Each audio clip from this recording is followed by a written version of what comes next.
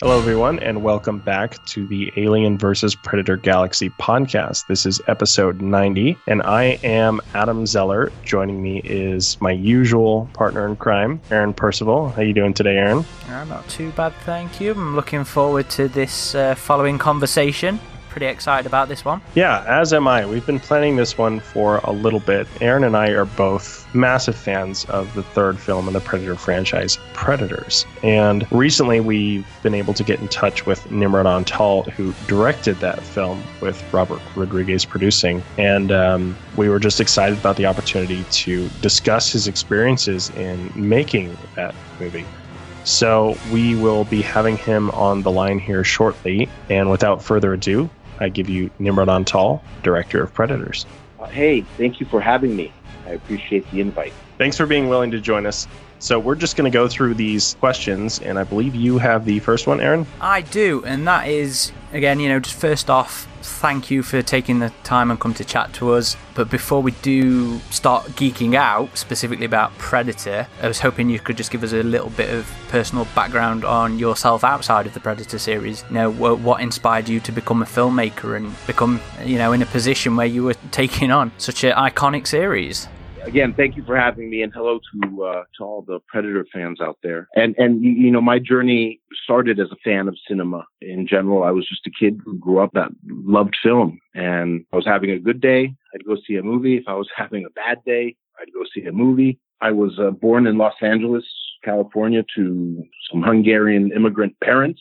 I was raised here on the West Coast of the United States and ended up studying cinematography initially at the University of Film and Drama in Budapest. My parents were Hungarian, and I had spent some time there as a kid and had the opportunity to attend a cinematography program there. And then in my first year, I wanted to transfer to the directing program, and the school wasn't very fond of the idea. I think that they thought I was too young. I kept on banging at the door, and then ultimately I think they just let me in, and I ended up finishing the film course there. And I spent a few years just doing commercials. I had a few opportunities to direct commercials coming out of film school, and it was a wonderful way just to learn, be on a set and learn how to instruct actors and come up with compositions. It was just a great experience for me. And I spent a few years doing that. I then started to write my first feature film around that time, and it was a film that ended up getting invited to, it was a film called Control that was invited to some film festivals, and we got a lot of love, and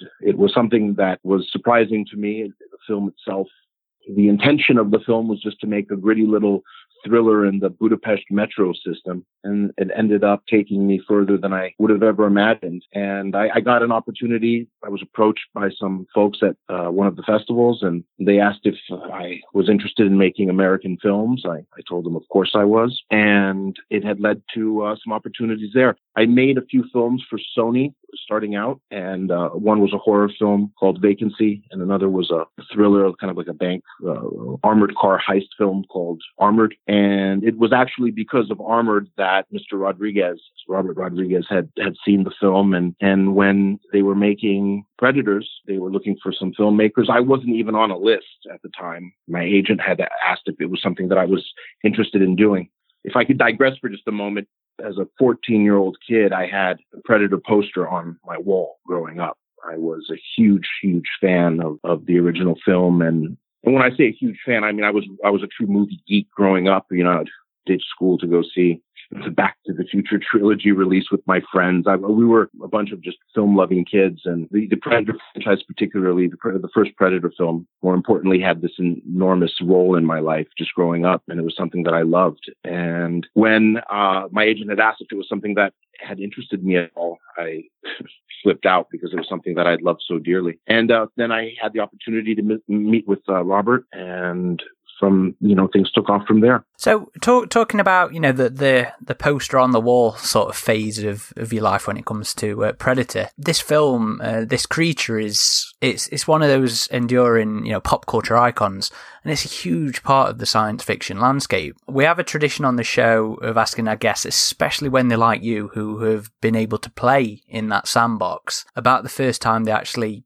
saw the film. So I'm going to guess it was specifically Predator 1 you saw first. Do you remember that first experience with our favourite skull collecting extraterrestrial hunter? I not only remember the day, I remember the movie theater. It was the Avco Theater on Wilshire Boulevard here in Los Angeles, which is now a different chain. But I remember the friends that I had seen it with. And if you guys want a goosebump moment that was really magical was the day that I received the phone call that they're going to give me the film. I was sitting with two of my classmates from childhood that I had seen the original film with. Very coincidental kind of. Yeah, that's awesome. That is. It was a beautiful beat. It was a beautiful beat. Yeah, like you said, that the character is now part of this iconic motley crew of monsters that are forever now. If we talk about the vampire or the werewolf, Frankenstein, the creature from the Black Lagoon, and the Predator, they're all there now.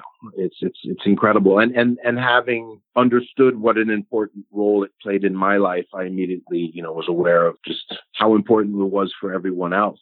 So to be given the opportunity to play with the monster, and when we saw it for the first day on the set, step out. It's funny because often in interviews with filmmakers, you hear them feigning enthusiasm.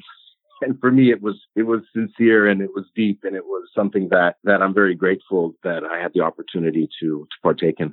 For a lot of the fandom, the specific Predator designs, like how they individualize the Predator characters, are a huge part of the appeal. Do you have a personal favorite take on the Predator character? I think given that I grew up with the original film, and I was at the perfect age for a kid to see that film. And I think that all the stars aligned for me. So of course, I would have to always say the original will always be for me my favorite. And whether we're talking about, the AVP films or just the Predator, the original will always be king. So your classic Predator character, the one that's strung up on the totem in the film, design-wise is very similar to the Predator from the original. Was that kind of you wanting to do that homage to that film in your own? Certainly, and I thought that it was fascinating we tried to pay as much homage as we could throughout the film. And I think that some of our critics later on accused us of, I don't know how they phrased it, but they saw it a different way. And for us, it was truly just trying to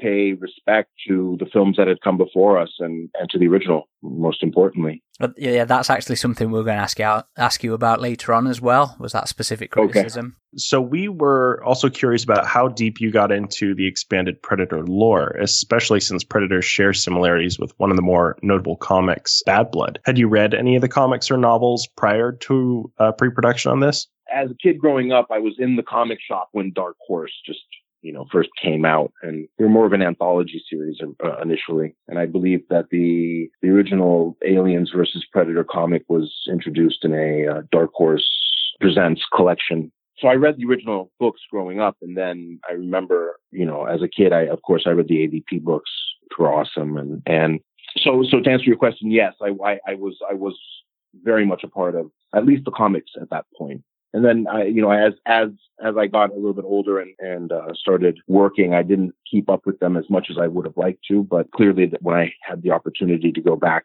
I dove in head first. To answer your question, yes, I do know. I did read the books back in the day, and I was a fan of them as well. Do you remember reading specifically Bad Blood at all? I don't recall reading Bad Blood. I don't recall that as a kid. So when did that come in the timeline of the books? That was 90s, wasn't it, Aaron? Yeah, that would have been about mid-90s, I think. Yeah, at that point, I hadn't been reading or keeping up with the books as I should have been. Yeah, it's interesting. It has like a big predator that's being hunted by kind of like a predator police, I guess, enforcer that enforces their honor code. And the Bad Blood is just this predator without really any honor who just kind of slaughters other predators and everyone else. And there have been some comparisons made to him and the Berserker predators in your film. But it's an interesting comic. Yeah. Also, we wanted to ask you, you said that Robert Rodriguez had reached out to you after Armored. So So we were curious just how those initial conversations went when he had talked to you about this gig. Did he ever plan to direct the film himself, or was he always looking for someone else to direct it? I don't know the answer to that, and I don't know if Robert had chosen his producerial role over the directing role. I don't know what his reasoning was behind that. I do remember our initial conversations. I do remember meeting him and coming away from the meeting completely distraught and under the impression I completely messed up. And yeah, I think that for Armored, what had appealed about Armored was that we had 7 or 8 performers in any given scene in a singular moment. And I think that seeing I was able to work with multiple actors on the floor all at once, I think that was something that was initially appealing to him, knowing our story and knowing where we wanted to go with it. And then, of course, as we spoke and he saw my enthusiasm for the Predator universe and the love I had for it, I think that also helped my fight. But, regarding as to why he didn't choose to direct the film, I don't know. You'd have to ask him. But I'm really grateful, to Robert. He took a chance and he gave me an opportunity that changed my life and was a big deal, and especially now in hindsight with a few years past, I'm more aware of just what a wonderful gift I was given. So I'm super grateful to all that were involved. Debates about Predators is around the difference between the Berserker Predators and the classic Predators. Originally, the Berserkers were genetically modified in the earlier draft, and Alex Livtak, or Litvak, hopefully I'm pronouncing his last name correctly, talked about Livtak. Talked about them being different tribes, but really the only line in the film that alludes to that is their kind of... Excuse me, Litvak, I believe. I'm sorry. I'm so sorry. Litvak, no worries. Litvak, yeah.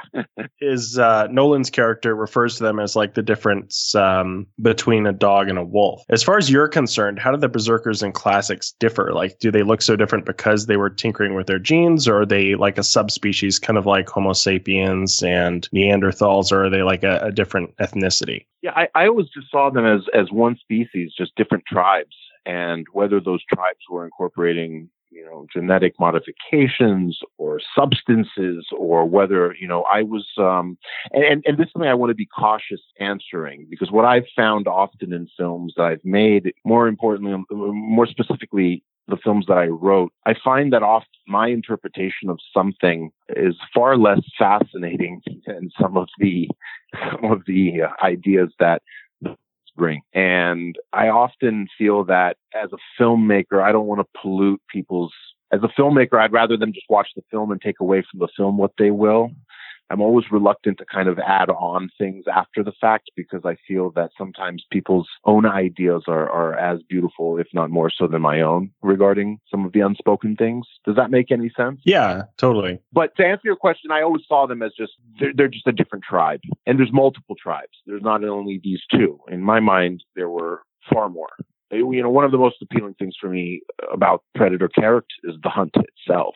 So as we had the pass at a draft, we came up with some ideas, and I believe that maybe Robert also had some ideas in the original draft that kind of touched upon hunting culture. So I really leaned into that as much as I could, and hence the flushing with the dogs and the falconer and the tactics incorporated were all hunting techniques or styles that we tried to incorporate from reality into our story. So the hunt was always something that I found to be especially fascinating about it. I'm sorry, that wasn't even part of the question, but I wanted just to throw it out. That's fine. I liked the introduction of the different techniques as well, because I think it went towards showing the diversity of the predators, as well as all their different facial or body appearances. I think that the difference in ideologies and techniques is just as fascinating.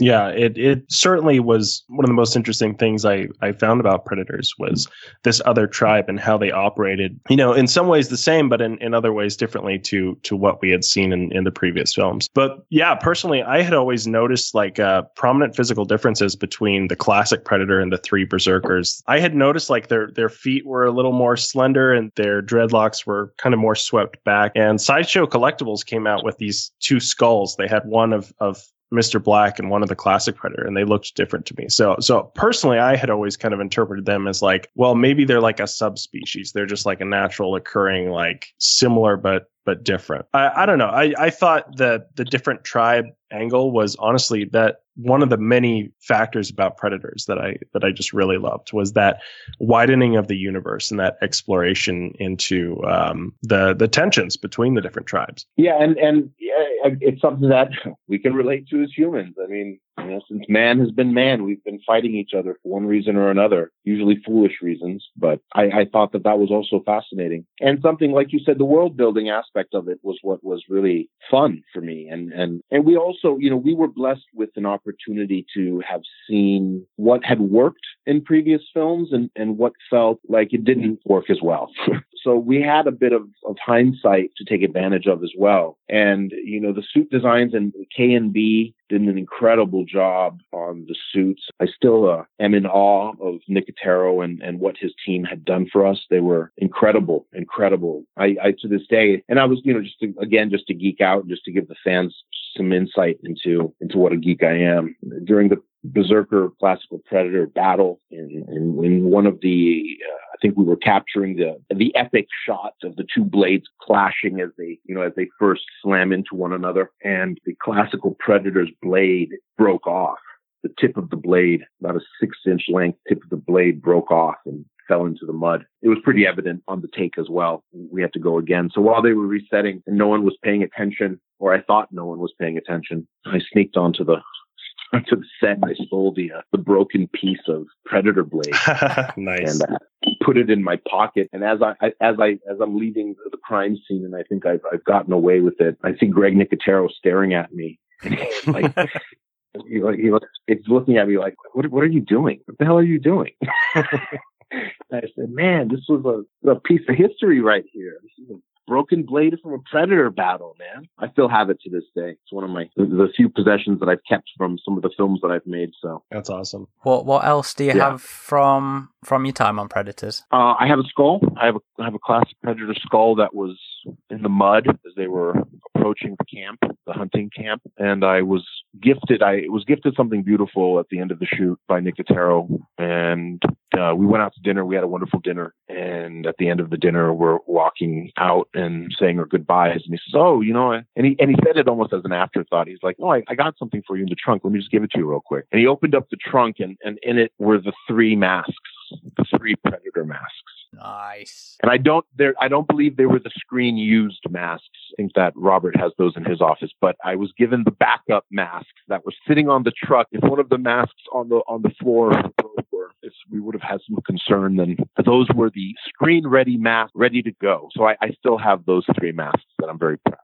Nice. That's another question we usually ask our guests, is if they're able to procure any souvenirs from the set. So now that you've told us that, we'll skip that one. Yeah, that's something we got, and then I also had to go and I had to purchase.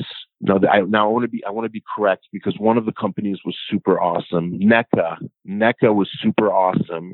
There's a gentleman that worked there whose name is eluding me right now. I believe Falk, maybe was his name. Yeah, Randy Falk is the head of production. Randy Falk. All right, yeah.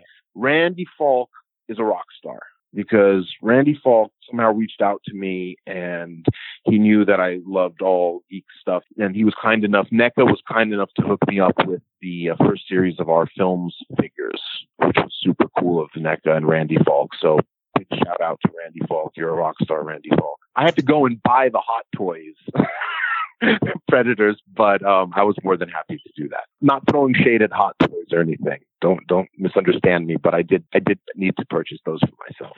Yeah, the Hot Toys ones can be a little pricey. I have a few of those myself. I think my girlfriend has the Berserker though, so it's cool to see him. Very good, very good. She has good taste. I think I ended up with the Berserker with his mask off, Berserker with his mask on, and Classic from NECA. I think I've still got those. I remember popping into town to pick those up after work when they came in. Yeah, I was super psyched to see it in the store, and then Randy was kind enough to hook me up with a set of my own. So I still have those boxed away, and one day my kids will have them. You mentioned earlier was about the world building elements of Predators, and one of the lore expanding and the world building things I love from Predators was the inclusion of the River Ghost. Back when the film came out, you know, I did a bit of a piece on the River Ghost and spoke to some of the designers and the performers and stuff like that. And the impression I got was that he was originally supposed to have a larger presence in earlier drafts of the film. Now, I never knew if this was holdover from Robert Rodriguez's draft or whether this was Alex and Mike's early draft of the film. But was that true? Did the River Ghost have a larger presence in earlier iterations of the script? For some reason, for me, nothing's coming to mind. In the original Rodriguez draft, I know that there were a lot of aliens present. There was a lot of different creatures that were moving about. And once we got to our draft, I believe the River Ghost was only that one thing, just to kind of understand that other creatures are being thrown down into here. Finding the cage and the remnants, of the skin was also the same intention. But I think the River Ghost, by the time we got to our draft, if I recall correctly, the River Ghost was for only that one scene specifically, but I'm not 100% sure, so I may be wrong. That's fair enough. Do you think there's space in a Predator film for like a more prominent sort of other alien prey? Do you think that would work? I don't think that it's something that should be focused on. I think that the Predators themselves and their universe, it's much like Boba Fett. I think the less we know, the better, the more intriguing. And I think that with monsters in general, I think we have to be pretty cautious with how much we're showing and how much we're revealing, whether it be physically with light or whether it be with story. I think that we should always be cautious. It's a balance, isn't it? Yeah. It is a balance, and I don't think you want to saturate a specific franchise with other, beasts and creatures. The Predator films have always been really about them hunting us and us being humans. And if you need the human, I'm not sure we'll be able to connect as much with a three-legged, mutant monster from space being chased by a predator. So I would always be cautious about saturating the universe too much, and I think that the main focus always should be the Predator. But going back to just how much you reveal a monster, and I think that a lot of the strengths of Ridley Scott's original Alien film was how much the creature was kept in the shadows and how little we knew about it. I think that made it all the more scarier. And as we've progressed as filmmakers and storytellers, I found that a lot of, I don't know if the right word is progress, but there's been it's like almost pulling the chutes off and just let's show them everything. I've always had issue, to be quite frank, with behind the scenes, and I know that I'm offending a lot of people saying this, but I always felt that part of the magic is not knowing. Part of the magic is not seeing everything. And I think that goes for the Predator universe as well. I think that we should be cautious as to how much we show things. I know that one of my big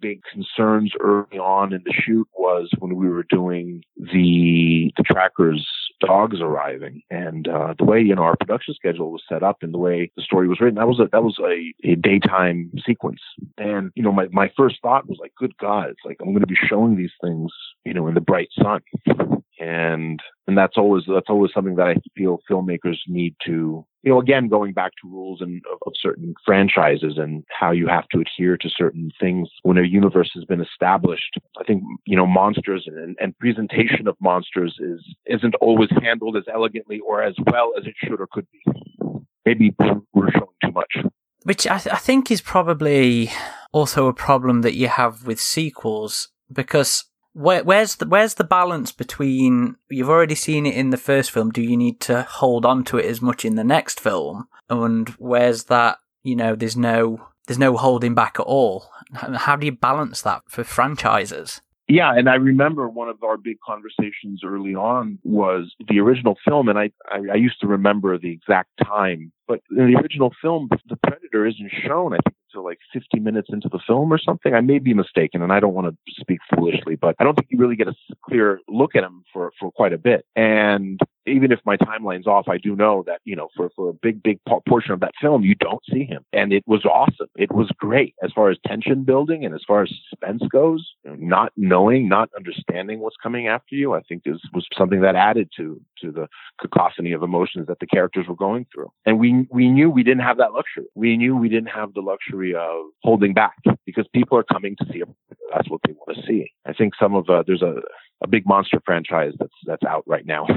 I don't want to speak disparagingly of colleagues, and I don't want to throw shade at any other film, but it's a monster movie, and about 80 minutes of the film is just dialogue. And I'm just thinking to myself, people have come here to see the monsters, and I think we should show them the monsters. So I may be contradicting myself now. It is a balance, I guess, and I don't think you always have give viewers what they expect. I think you have to kind of go against that. But often you see franchises nowadays that have set certain tones and set certain atmosphere that is thrown out the window and disregarded. And then that becomes something else for me personally. It's not part of that film universe anymore. It's almost as if it's a parody of that universe now.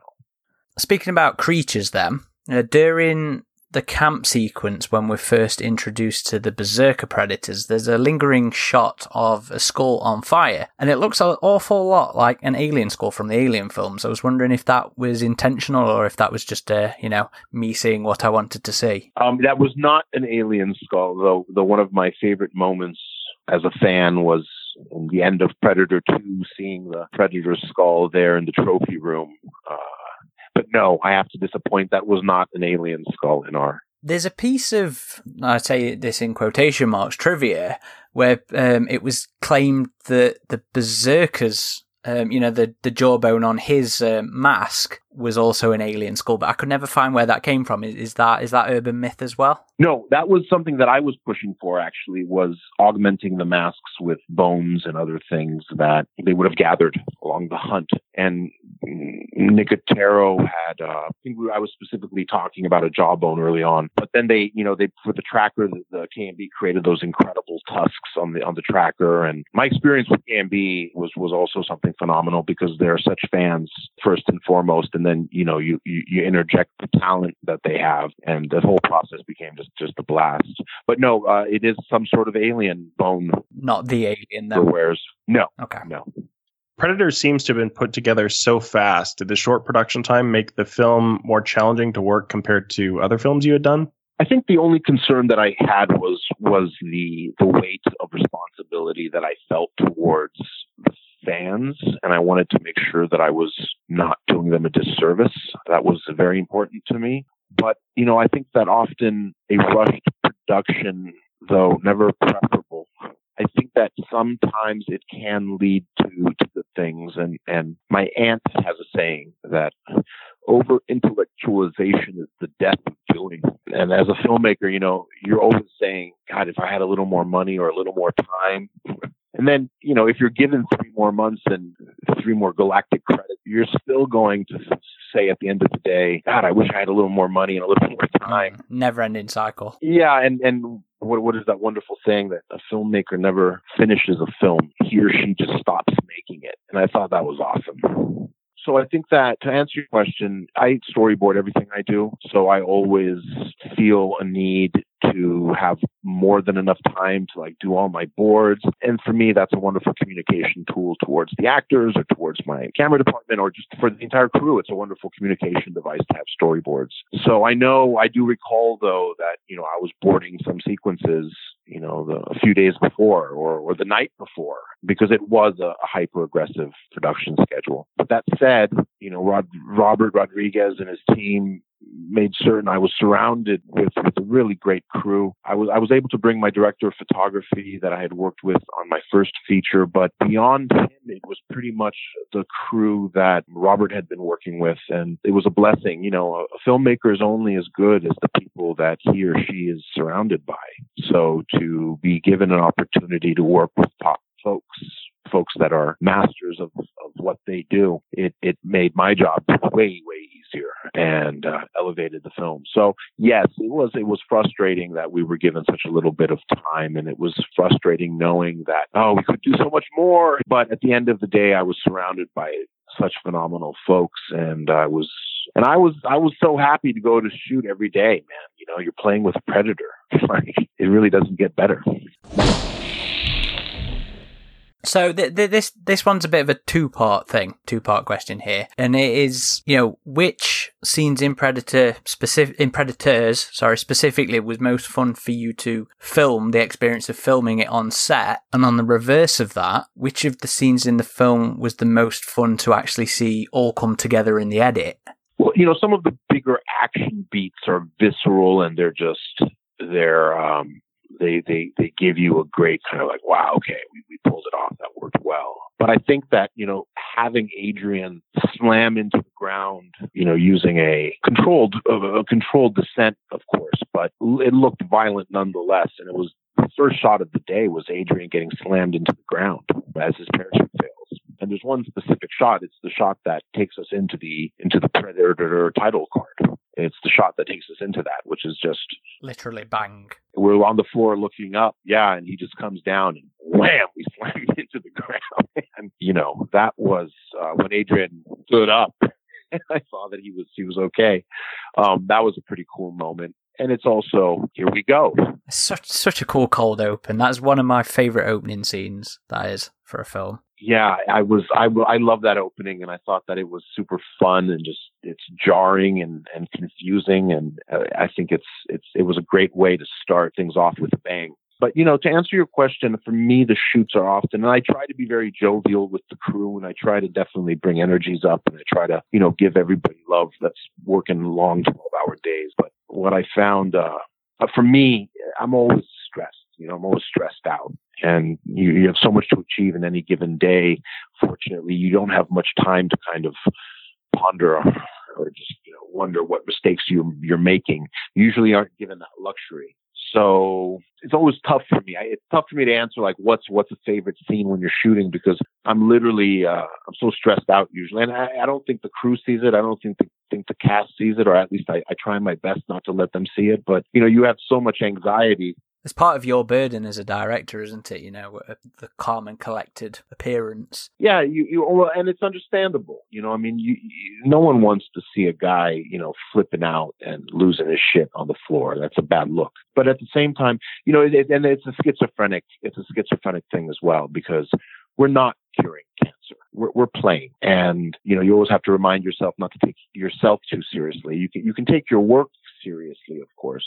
So the schizophrenia comes from this, we're not curing cancer, but at the same time, I do owe millions of fans the energy. I owe that to them, because they're going to come and spend their hard-earned money. And, the older I get, the more I realize they're going to spend their time, and time is important, man. And they're going to give that to you. They're going to give you 2 hours from their life. And that is a responsibility that I take very seriously. I feel like, okay, I got to really make sure that I'm on. And we're all human, and we have good days and bad days. But yeah, it is part of the game is making sure you're calm and collected. And by the way, I'm not always calm and collected. I mean, I certainly make mistakes all the time, but it's certainly something you want to strive for. And it's something that you want to. My friend, a producer that I had worked with recently, had seen that I'd experienced something that was a little unjust. And as the injustice was transpiring, I was able to I didn't really, put my cards out. I was able to hold it together. And a colleague of mine was witness to this. And he wrote me a text later that evening. And he said, listen, man, I'm so proud of you. Thought that, you handled that so well.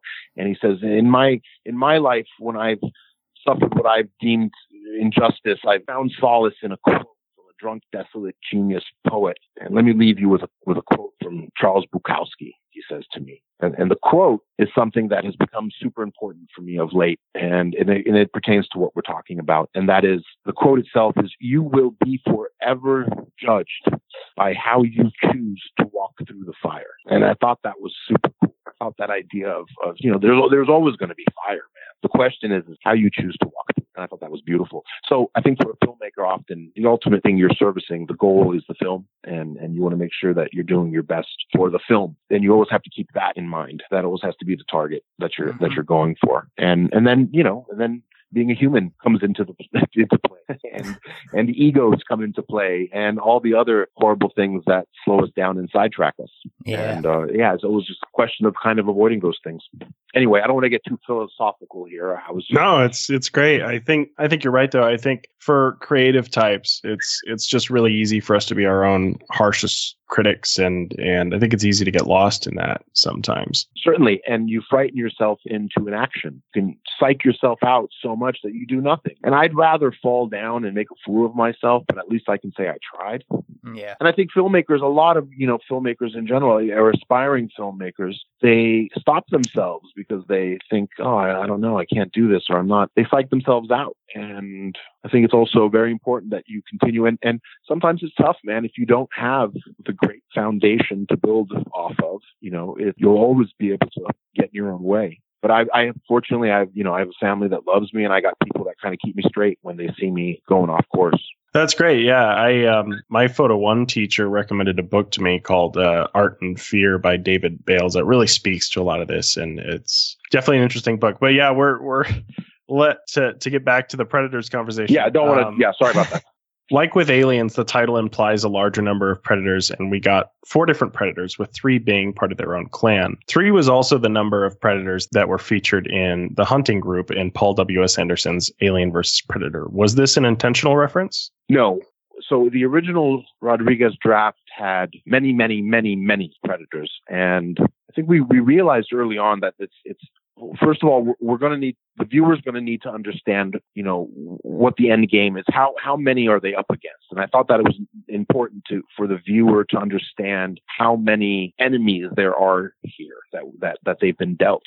Also understanding and knowing that a complete crack unit was, taken out by one. It became important to the story that you can't have, if you have a squadron, if you have a whole troop of predators, it's not going to end well for whoever is standing on the other side of that. So we wanted to right away limit the numbers and kind of bring it in. And that's where the hunting techniques and all that started to play a more important role. As we started to kind of bring them to lessen their numbers, we could focus more on them as well and give them their own attributes that made them more interesting, But no, to answer your question, the number itself, 3 is a magical number in general, but it was not intended that we weren't referencing the AVP films in any way. Yeah, and I think AVP itself had originally planned 5 as well. But keeping on the topic of references, there are 2 lines in Predators. Isabel says, "I'll do us both," and Royce's "the enemy of my enemy" line. Were those intentional references back to Aliens or Alien versus Predator? I don't know. I don't know that because I don't recall when we wrote that line. I don't remember. Sorry. No worries. As a fan, it was a fun thing to kind of pick up on because those were notable lines that had been said before by Hicks as well as Sebastian, right? Or Lex said that. Yeah, I think that in general we were trying to stay to just Predator, and though the Alien, of course, the Alien Skull in Predator 2, and of course the AVP films, but we were trying to veer away from that and concentrate more on just on our tribe. No, that's fair enough. It's absolutely fair enough. So leading up to Predator's release, there was a lot of speculation and talk as to whether or not Arnie and Dutch would make an appearance in the film. In the one script of your incarnation of Predators that leaked, Arnie shows up in the end in a Predator ship and in Predator gear. And I believe there was even talk that Lauren Fishburne's Noland would have originally been Danny Glover. I was wondering if you could tell us a little bit about how seriously those possibilities were thought about. All true. And specifically Arnie, we made a big push for. At the time, he was, I believe, finishing his governorship, if I'm not mistaken, or he had just finished. Yeah, he was just about to leave the house. I think he was just about to finish that up. So that wasn't something that we could make happen. We tried. We wanted it. And I thought it would have been awesome. I think it would have really tied things together. And, Glover came up into conversation as well. So those were all true. Those were all things that at one point we were visiting as far as ideas.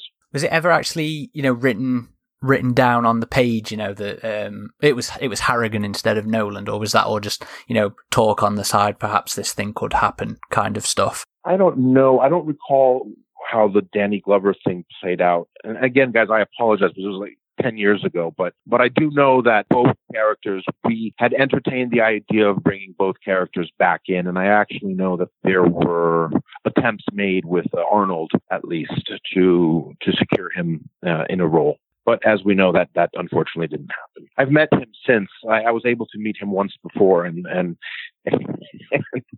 yeah, I'm a huge fan of his. So of course, it would have been great. It would have been an awesome opportunity to work with him, and I think it would have done the story good too. Maybe in the next life. Everybody will always want him back for the next Predator film. I don't think that'll ever change. Oh, I mean, yeah. When I met him, I was asking him about King Conan. It's like, when's King Conan? When are we going to be able to see King Conan? funny. Keeping on the topic of Nolan then, who is Lawrence Fishburne's character, one of the things that I loved about Predators was that it implies so much history and so much background that is just ripe for exploring in the expanded universe. And one thing in particular I've always wondered about is that drill that Nolan's living in. Yeah. In the script that leaked, I think it was just a cave, and then when the film came out, it was this whole drill rig. It kind of suggests that perhaps another race originally owned that moon or planet. Yes. There was some incredible drilling going on over there. And again, just implying it was enough for us. And I felt it gave this incredible breadth to the world suddenly. When you see those strange devices and when you understand, I think the intention there as well was I think it started from a production design question of like a cave. Are we just going to be looking at dirt walls behind us? And I think those are the conversations that led to ultimately, how about this crazy device embedded in the wall? And at that point in the franchise, those kinds of things I felt were well received, just adding to the world building of it all. Yeah, and some really impressive practical sets for that scene as well. Yeah, our production designers did a great job.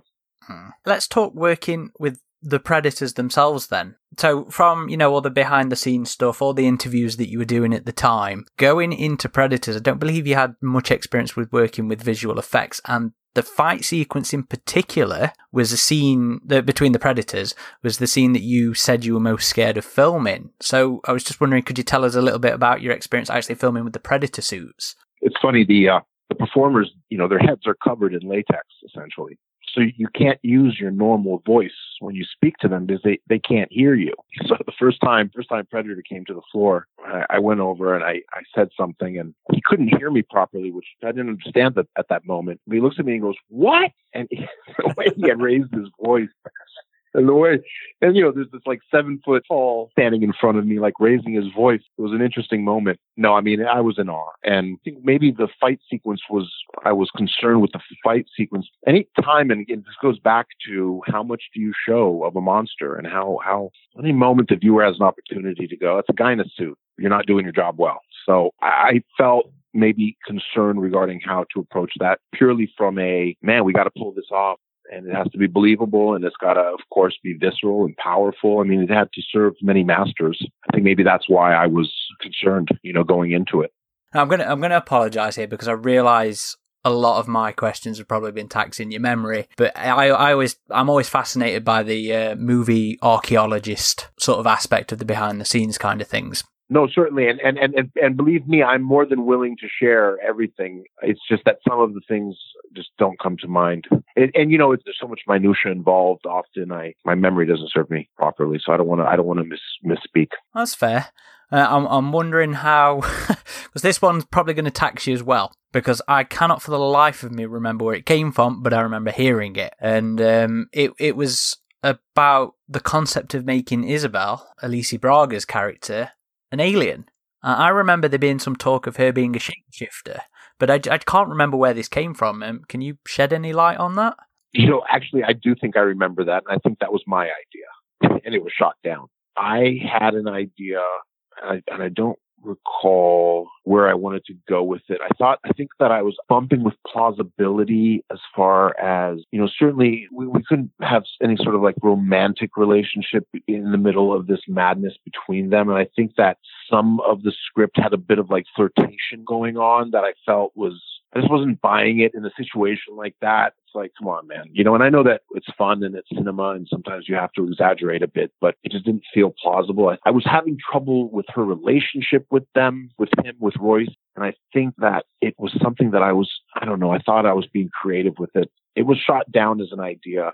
I still think that I had a cool solution or fix, and maybe it had something to do with the finale as well. But I think that idea came from me, and I think, and I know it was shot down ultimately. I couldn't convince the powers that be. But clearly it wasn't a strong idea because it clearly wasn't a strong idea because I don't remember what it was. So, but her being an alien is something I do remember presenting at one point or another. I'm just happy that's not me making up memories. I really am. No, that is not. That is.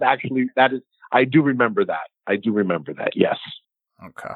As far as the movie archaeology stuff goes, that's actually the last one in terms of obscure things from the past. Very cool, very cool. But this next one is, I think it's going to be a bit of a touchy subject because it pisses me off. Because I'm a huge fan of Predators, and I will defend this film to the fucking grave when it comes to some of the criticisms levied at it. And one of the most common complaints is that it's a remake of the first, and I fucking hate that complaint. I disagree with it strongly, but it does contain certain repeated elements and beats. Now, you've spoken in the past about making certain creative decisions as to not to be seen as remaking the first film. So with that in mind and that criticism, what do you think of that complaint, especially considering you deliberately tried not to be seen to be doing that? First of all, I respect everybody's opinion, and if I myself have films that I am fond of that friends of mine dislike, I have films that I hate with a passion. My heart actually starts to pound. I hate the film so much. There are a few of those, and I have friends who love those films. So first and foremost, I respect everyone's opinion, and everyone's entitled to their own opinion. As far as myself, I put a lot of effort into it. I put a lot of energy into it, and I know my intentions were in the right place. I know that I was coming at it as a fan, and I was coming at it trying to ensure that we had the best film at the end of the day, and a film that fans would love or fans would like. So I can promise even those that didn't care for the film, I can make them a promise and say that, I really did give it my all. Their retort may be I'm a shitty filmmaker or whatever, their response to that is. And again, everybody's entitled to their own opinion. But I really, I was surrounded by a group of talented folks. I really did give it my all. And I am proud of the product that we have at the end of the day. And I've received hot and cold for the film. And listen, of course, on a human level, it's like, yeah, man, I put in years of my life, and I put in a lot of effort and a lot of love. And of course, when I hear a comment that I feel is unjust or I feel is off, it rubs me the wrong way. But at the same time, I know where my heart lies, and I know how much love I gave it. So that's what I have to rely on. But as far as people misconstruing homage to, and it's a fine line, by the way, clearly, and it's a balance that you're trying to find. But one of my favorite moments in the film are some of the moments that recall a feeling from the first film, the very reason we're all here in the first place. I mean, we're all watching Predators because of Predator. And I think that I would be doing a bigger disservice if I turn it into a comedy, or I would be doing a bigger disservice if I turn my back to it and say, I want to do something so original and different that it no longer resembles why we're all here in the first place. So I have an understanding as to sometimes it can be too much. You can feel that an homage is too much. But I think, like I said, we were all there. Everyone sat down to see that film because of the first. And I think you owe the first the respect, and you owe the first the love it deserves. Does that make any sense? Yeah. I totally agree with you, Aaron. I think it is an unfair criticism. And Nimrod, honestly, I think Predators walks the line between nostalgia and originality perfectly. Like, for me, I've always totally disregarded that criticism that it was kind of a beat for beat retread of the original film. I mean, yes, you have some aesthetic similarities, like you're in a jungle with a group of people, but the group of people are totally different. They don't know each other like they did in the original Predator. Exactly. And you're on an alien planet for that matter. Mm-hmm. Which is also I mean, there's so much difference in it that I also found it odd that was an argument. Because you can say you don't like a film, or that you found the pacing to be off, or whatever to be off, and that's valid as well. But and listen, casting the film had a lot to do with trying to go against the grain. I mean, there were at the time and are now a lot of guys, actors who are big and cut and strong, and they have continued the tradition of what Sylvester Stallone and Arnold Schwarzenegger represented in our generation, or the generation that grew up watching those films.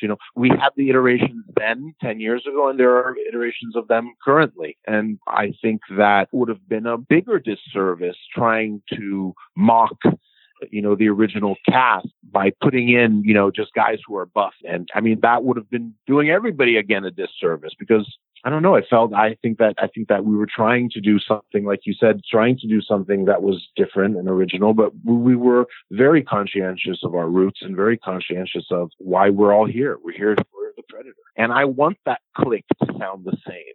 I want his vision when it cues up to have that same effect as a filmmaker, because I'm making a Predator film. Yeah, that's just consistency. That's not homage. Exactly. And quite frankly, as a fan, I find sometimes I'm rubbed the wrong way when I'm, sitting into a franchise that I know well, that represents certain things, and suddenly I'm faced with something that's very different, tonally very different in every respect to the that I so care for and love. I just remember how pissed off everybody was in AVP when the infrared had changed. Just something as simple as that. Yeah, and like we said when we were discussing the tribes, all we were trying to do again was just further expand upon a universe, not change it, not change the foundations of the structure, just build onto it. That's what our intention was. Yeah, that's fair. Absolutely fair. But listen, man, and again, to the ones who didn't like it or have issue with it, by the way, I think that opinions have changed as the years have passed. I've noticed that as well, that some people have more love for it now, or people's opinions have changed. But yeah, for the people that didn't like it, or for the fans that didn't care for it, and from the bottom of my heart, man, I gave it my best go. Well, yeah, I definitely think it shows. I mean, Aaron and I have given far more than 2 hours to that movie, and I expect we'll be giving more. It's a great film as far as we're concerned. I took a lot. I really appreciate it, actually, for how much I stepped up to Predators early on. I got a hate club on IMDb for my positive review of the film. Well, I'm sorry that you had to incur that. I'm sorry that you had to go through that. That's their problem, not mine. So I fucking love Predators. There you go. I can't say it enough, Anyway, the cesspool that is the IMDb message boards is long gone. That's not a problem anymore. No, certainly not. And the funny thing is that I'm a fan too, and I can become very animated in conversation, and I get it. I understand that people. I guess it's also just part of, our toxic times, and things have become quite toxic. And I think that, with 2010, I think the fan message boards and the forums were chock full, and yeah, a lot of very divisive times. And I think that was I remember that being the start around a decade ago was about the start of when you can tell that there was a big divide growing in fandom in general. And I don't even quite understand even what side they're on, or I don't think, but you can tell that the arguments, as far as just passionate arguments as far as cinema, it's almost as brutal as our politics are nowadays. Yeah, that's about right. So was there anything you really wanted to do on Predators but just weren't able to? Any cut scenes you would have preferred to have included in the film? There's sequences that I would have now. I was at the time we were slammed, and there was just no way we could give it more time. But if I would have had a few more days with Nolan and that whole sequence, and I think that we could have done a bit of a cleaner job around that area of the film. I think that these are things that don't matter to the viewer at the end of the day. You watch a film and you determine whether it's good or not, and what transpired behind the scenes is irrelevant. No one really cares. All that matters is what they're seeing on the screen. But, we were incurring a lot of, we had a slammed schedule. I mean, we shot the whole thing in 40 some odd days, if I'm not mistaken. It was for something wanting to be bigger and to have the spectacle that we had and the suits and everything else that slows production down. It's, time. You always want more time, I guess. I think that's it. But then again, it's funny. Sometimes I'll meet someone and there are certain films that I've made that hold a special place in my heart. And there are other films that I'm proud of each one. And I put in as much effort into each one, but there are some that I just closer to my heart than others. And it's funny because I'll meet someone who will say, "Oh, I hated that film." Maybe one of the ones that I'm more proud of. I hated that film. Oh, but I really loved this other one. And then they'll mention something that I get the most flack for, and I find that fascinating. I always find that fascinating that as a filmmaker, it's not my job and I shouldn't want to judge what I do. It's like everybody else. That's for the viewers to determine as to whether it works or doesn't. My opinion really doesn't matter in that regard. I always come back to the phrase, there's no accounting for taste. Yeah. Things are just subjective. That's right. That's right. And things that I think are awesome, other people, like, I don't understand why they haven't made Time Bandits. Think about Time Bandits. I think that's one of the most incredible films ever. Why isn't there Time Bandits? Though I think Apple is making a Time Bandits television show, if I'm not mistaken. So, but yeah, to each his own, man. Everybody has their own opinion and everyone has their own taste. And I just hope I make things that more people like than don't at the end of the day. I guess that's all you can strive for.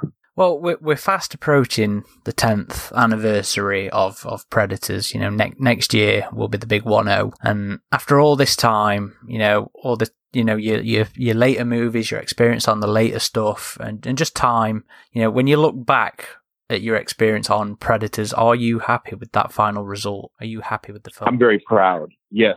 I am happy with the film. And I'm proud of it. And I'm proud of the people that I had the opportunity to work with. And you don't realize what a gift something is often when you're, too close to it. So yes, with time and with distance, it was a hard thing for me to make, and it was a hard thing to go through because, you're trying your hardest and there's stress involved and all that. But at the same time, I feel like it's one of the biggest gifts I've received in my life to be able to partake in a film in a universe that I grew up loving. It was awesome. And I'm so grateful. I'm so grateful for the opportunity, And aside from a single comic book sequel, we never got to see what happened to Royce and Isabel after the screen faded to black.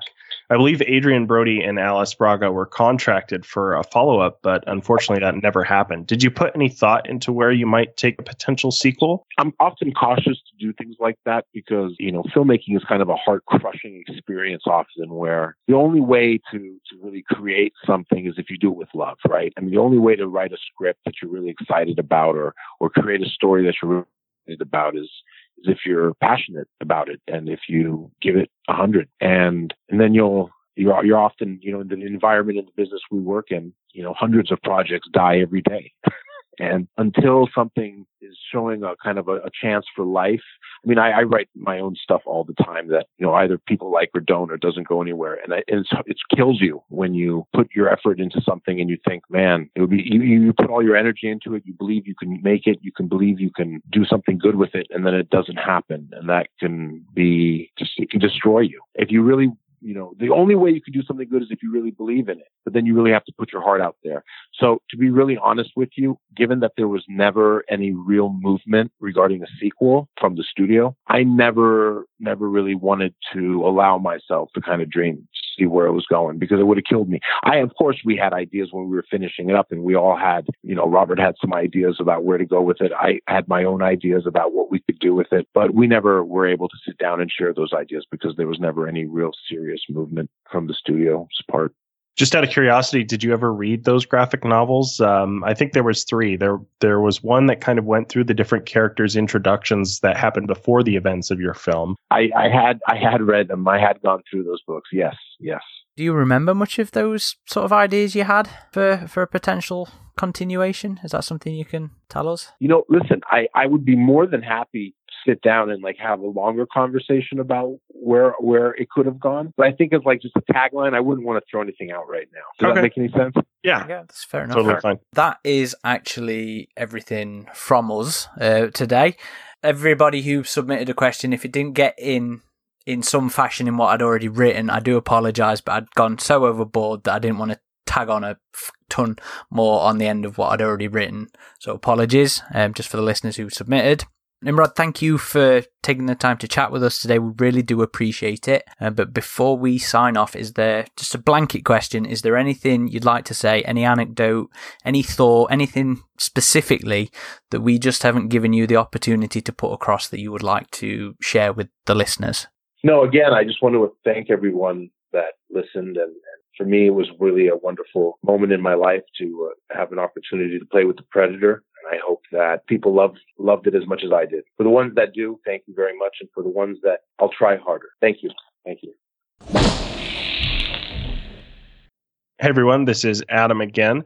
Again, I just want to give a very special thanks to Nimrod Antal for joining Aaron and I for this conversation. It was great to have some insight into, honestly, I think both of our favorite films in the franchises. We did want to give a special shout out and thank you to Nick of Hybrid Network, who facilitated this connection. So thank you very much, Nick. If you want to follow us, you can find us on our main site, avpgalaxy.net, and we have forums and discussion boards on there if you want to have conversations with our community. You can also find us on our social channels on Facebook, Twitter, Instagram, and YouTube. So this has been Adam Zeller. I'm Baron Percival.